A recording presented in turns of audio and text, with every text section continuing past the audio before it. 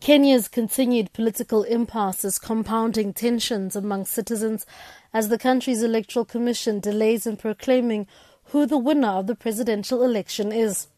Over 5,000 polling stations in Western Kenya do not open on Thursday due to violent protests. Jubilee Secretary General Raphael Tuju says the results of the affected counties won't have any effect on the national results. Fortunately, we are a country of laws. The law provides that we can have the declaration of the win by the president irrespective of the outcome of those particular counties, because they will not change the story. The elections were not ordered by Jubilee. The elections were ordered by the Supreme Court, and Jubilee had no alternative but to participate. But opposition leader Raila Odinga still maintains that the October 26 polls were illegitimate and therefore the Electoral Commission cannot declare any of the 7 presidential candidates as a victor. Currently, according to the Commission tally, incumbent President Uhuru Kenyatta is leading with over 95% of the vote. The voter turnout was less than 40% of registered voters. Odinga says he's still open to have a dialogue with Kenyatta. He says if Kenyatta commits to a fresh run of what he calls credible and fair polls, he would accept the results, whatever the outcome. We want to discuss the issues of how to have credible elections within 90 days. Maybe I would have lost, or maybe I would have won the other way around. So whoever, if I'd won, Kenyatta would probably have congratulated me. If he had won, I would have congratulated him. And that would be the end of it. See? But when we are here right now, we are in a stalemate. It's a waste of time.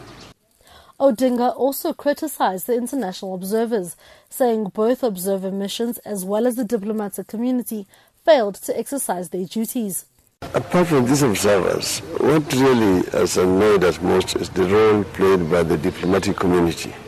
They have done a great disservice to this country.